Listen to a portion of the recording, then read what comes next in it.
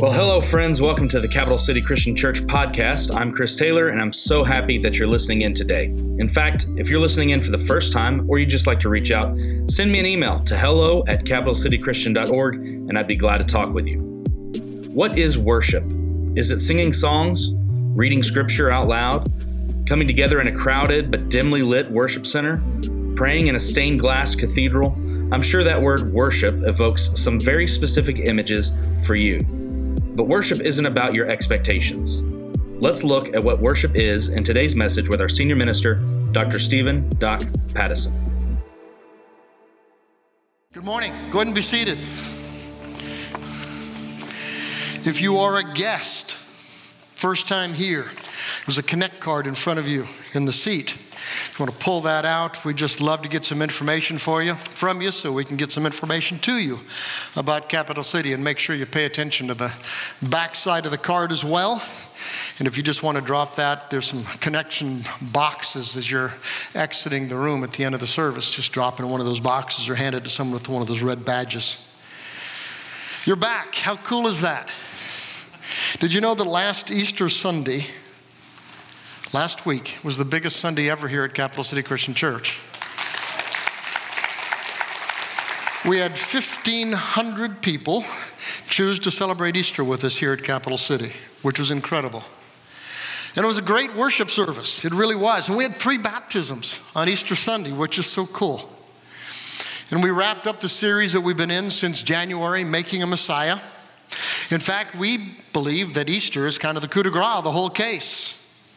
When God raised Jesus from the dead, God was telling us with crystal clarity, Jesus is my son, and he's not a liar, and he's not a lunatic. He is your Lord. And don't you dare blow him off.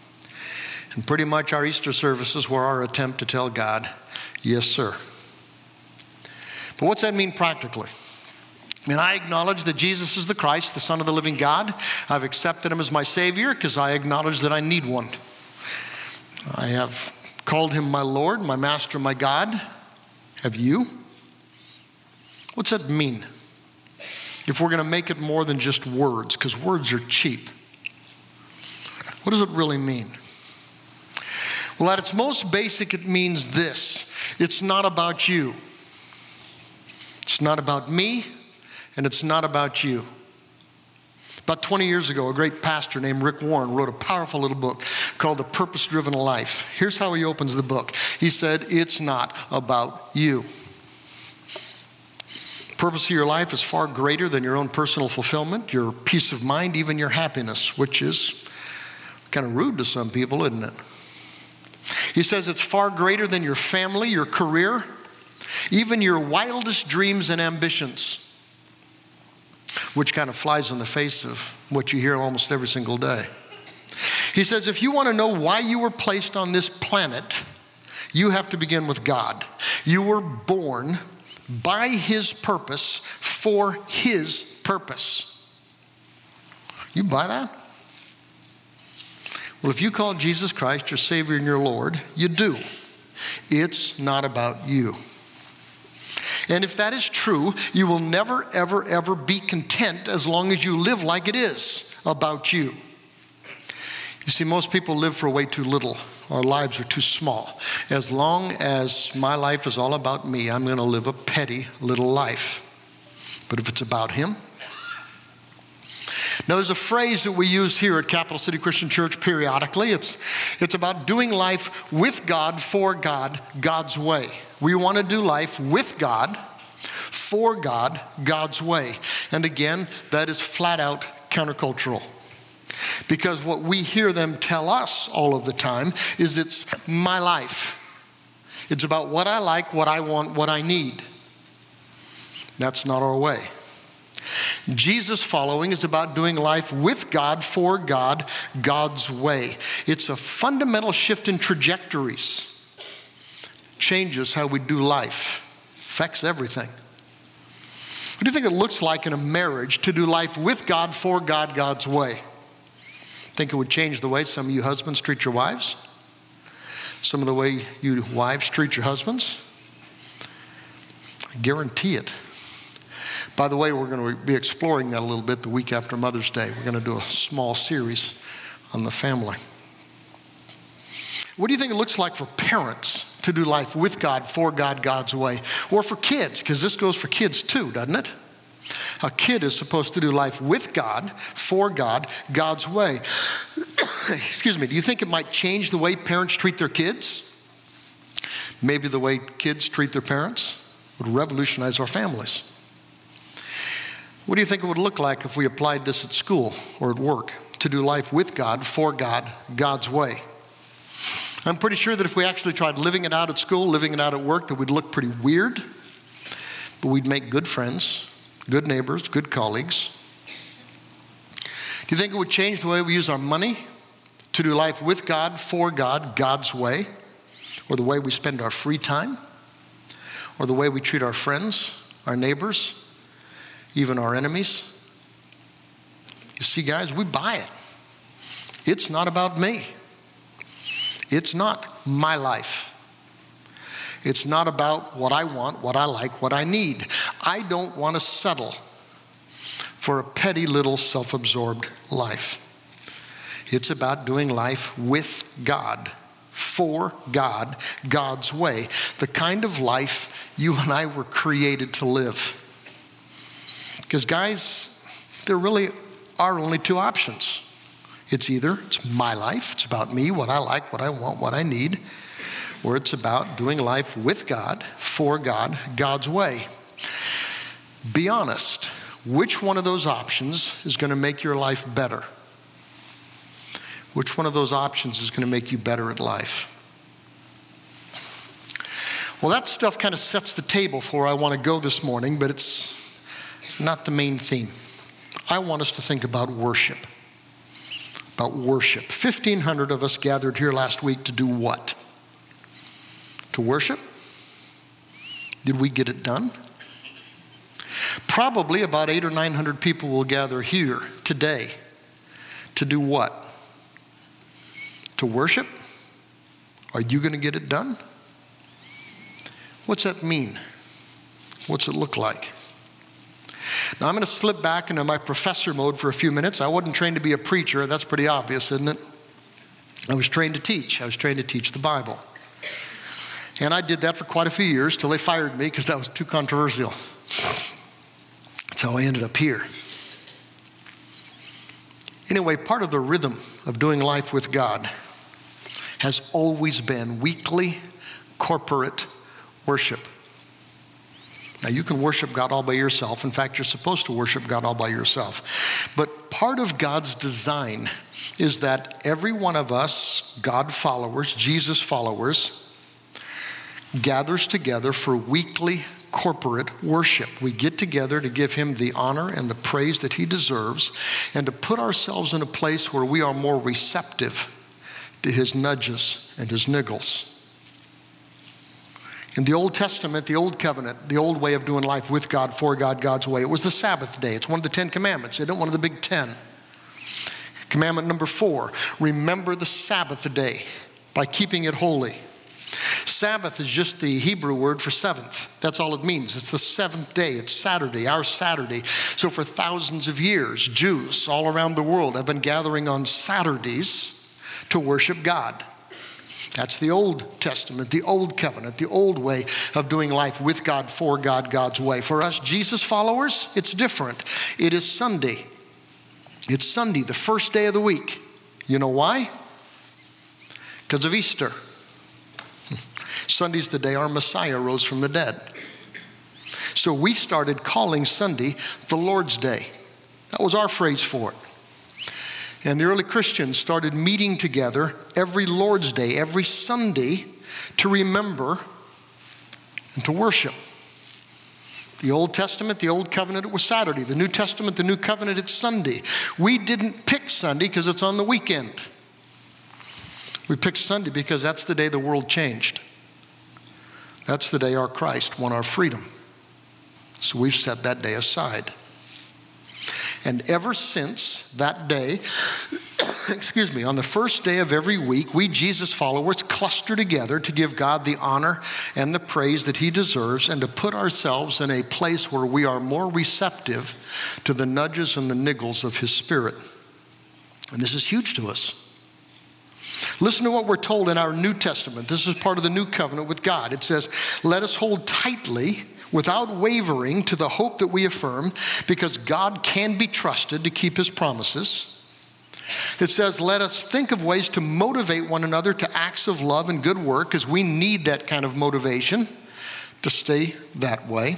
And then it says this, and let us not neglect meeting together as some people do. Don't neglect meeting together as some people do, but encourage one another. It's a part of doing life with God, for God, God's way. It's a part of Jesus following. We worship God outside these walls on our own because he deserves it. And we make it a priority to get together on the first day of every week to do what? Now, a lot of people who call themselves Jesus followers just don't buy it. They really don't. They don't see it as a big deal. I think because they don't get it. It's a cultural trend right now. More and more people are pushing God away, and more Jesus followers are pushing away weekly corporate worship, especially our kids. It doesn't take a lot of digging to see the trends. The Jesus followers who used to go to church 3 or 4 times a week have cut it back to 2 or 3 times, or 3 or 4 times a month have cut it back to 2 or 3 times. Those who used to go 2 or 3 times a month have cut it back to 1 or 2, and so on. Churches actually have to keep growing just in order to stay even on their attendance. So most churches are falling back. In part because we've forgotten why we're here. We've forgotten. Corporate worship isn't about me. It's not about what I need, what I like, what I want. It's about doing life with God, for God, God's way. And I'm not talking about religion. You see, I think most Jesus followers see Sunday church as religion. They see it as kind of an obligation. They're thinking, a lot better things I could be doing, but this is one of those boxes that I have to check off, I guess, if I'm going to be a Jesus follower. We treat it like it's a duty, an ought, a should, a chore. It's a beautiful day, I could be fishing, playing golf, or it's a dreary weekend, I could be in bed, or I could use a little family time.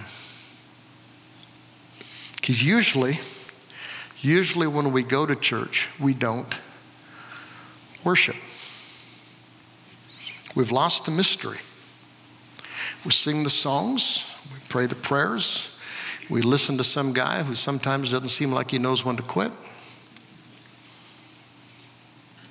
We don't worship. Now, when I teach people about God, I usually teach them some big words. They mean a lot, I guess.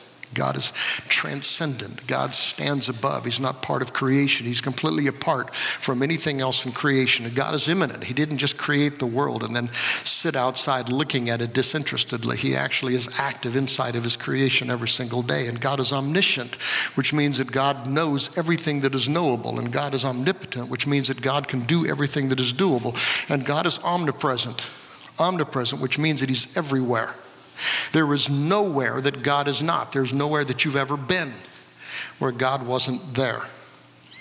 Jesus said, I'm going to be with you always, even to the end of the age. And we believe that. And in fact, when you become a Jesus follower, we believe that God plants his Holy Spirit inside of you. And so he's even with you in a more intimate way. He's with you all of the time. Excuse me, I'm just getting over something. He's with you 24/7.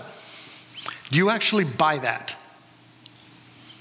Now, if that's so, if you actually do, what does it mean when it says, when 2 or 3 of you gather together as my followers, I'm there? Well, duh. He's omnipresent, right? But it's Jesus talking. And he says, where 2 or 3 gather together as my followers, I'm there. I'm with you. Of course he is. He's everywhere. In fact, if you're a Jesus follower, he's inside of you, right? So what's he saying? What more is he talking about here? He's See, guys, I think he's saying that when Jesus followers cluster together as Jesus followers, something special happens. It really does. Have you ever been to a church service that actually morphed into worship?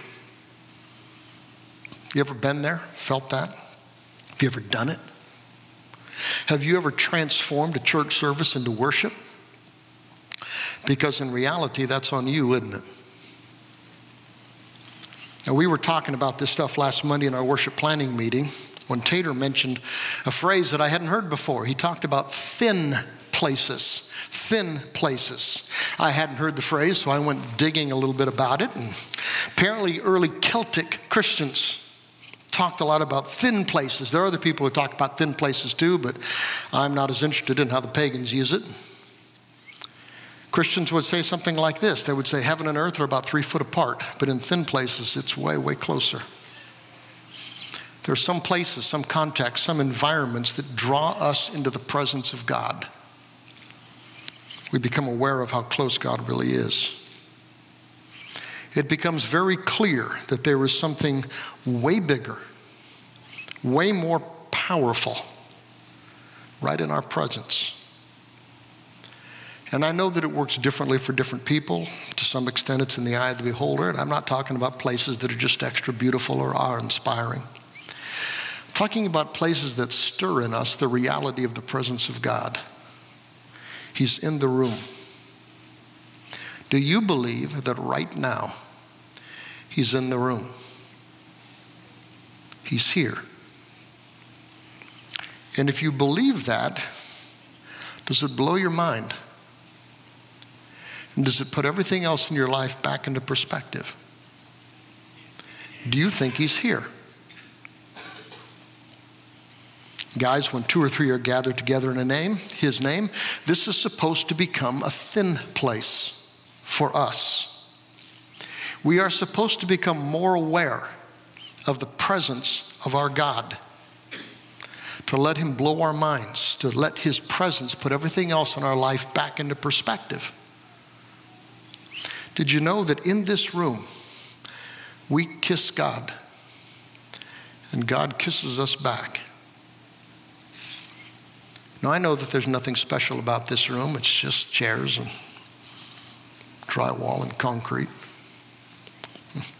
Just where we Jesus followers gather to worship our God every week. There's just tap water over in that baptistry. There's nothing special about it. But something magical happens in those waters. I'm not talking about a Harry Potter kind of magic. I'm talking about some place where God and man interact.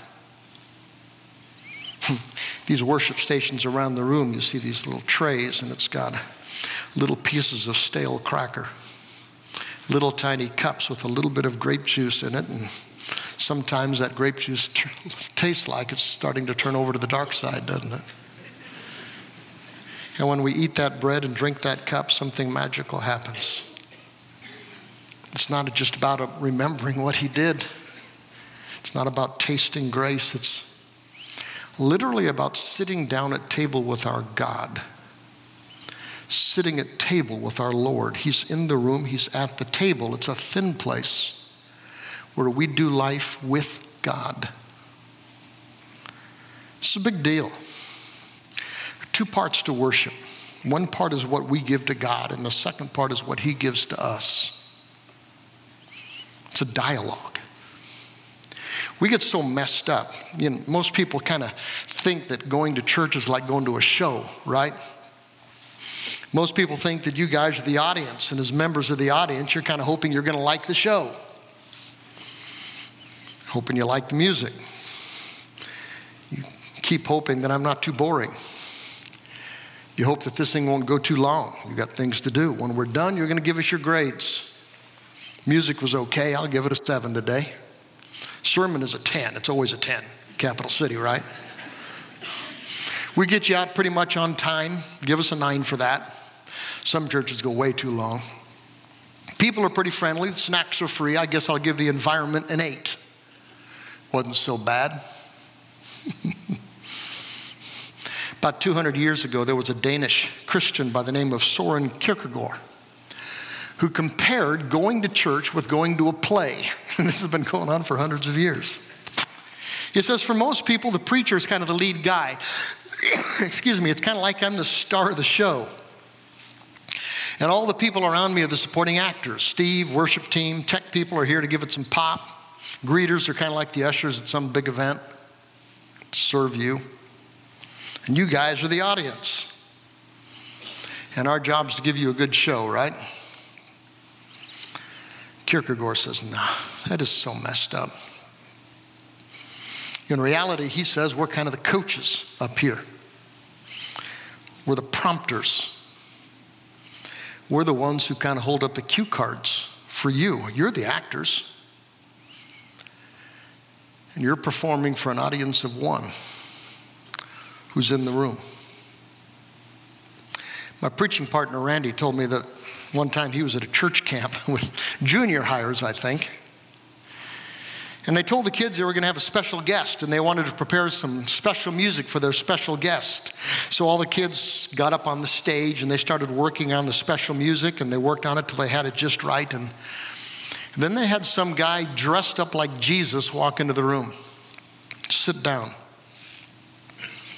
And they led the kids as they sang for Jesus, who sat there and expressed such delight in what the kids offered him.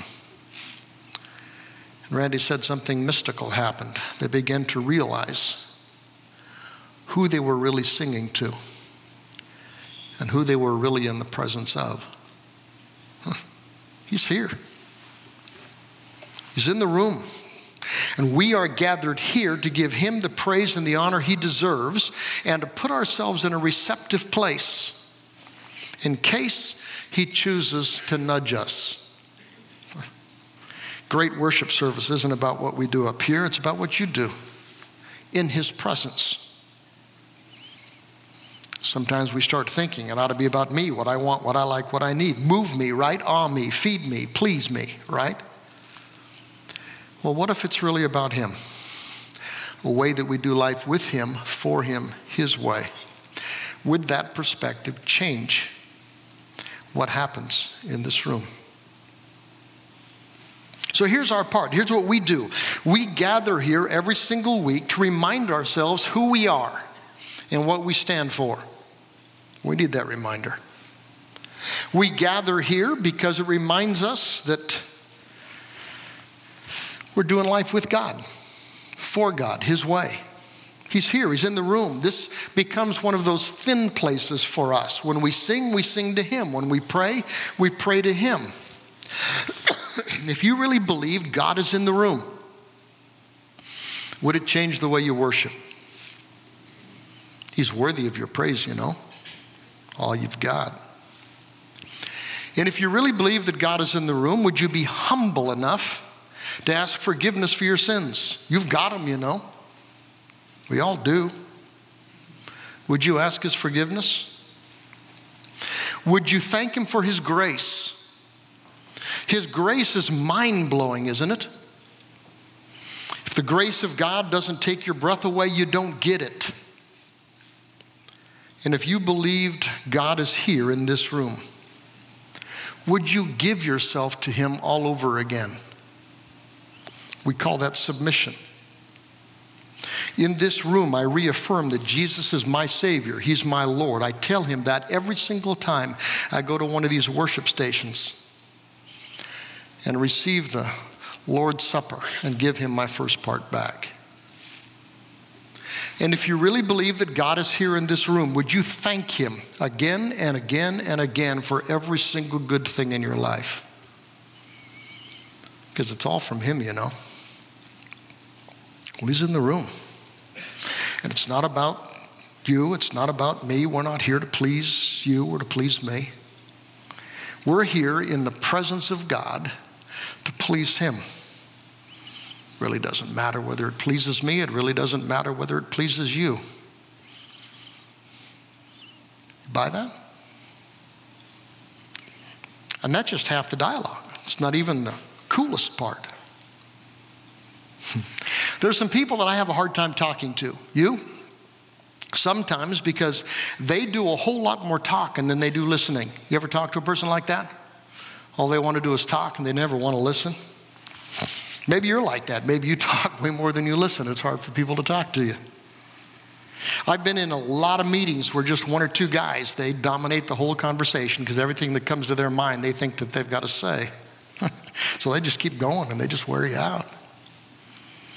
Kind of think that everything they think needs saying. It doesn't. There's a verse that I think a lot of us need to memorize. James 1:19. It says, you must be quick to listen, slow to speak, and slow to get angry. Listen quickly, speak slowly, and don't get angry. What if that applies to our life with God? What if that applies to our prayers? What if this applies to our worship? Have you ever tried laying this over? Worship, you must be quick to listen, slow to speak, and even slow to get angry with God, because we do get so frustrated. Most of us kind of think of worship as a monologue. We do the talking and we hope God is listening. God, keep attentive. We're talking to you. But what if God isn't just listening? What if he's also trying to whisper to us?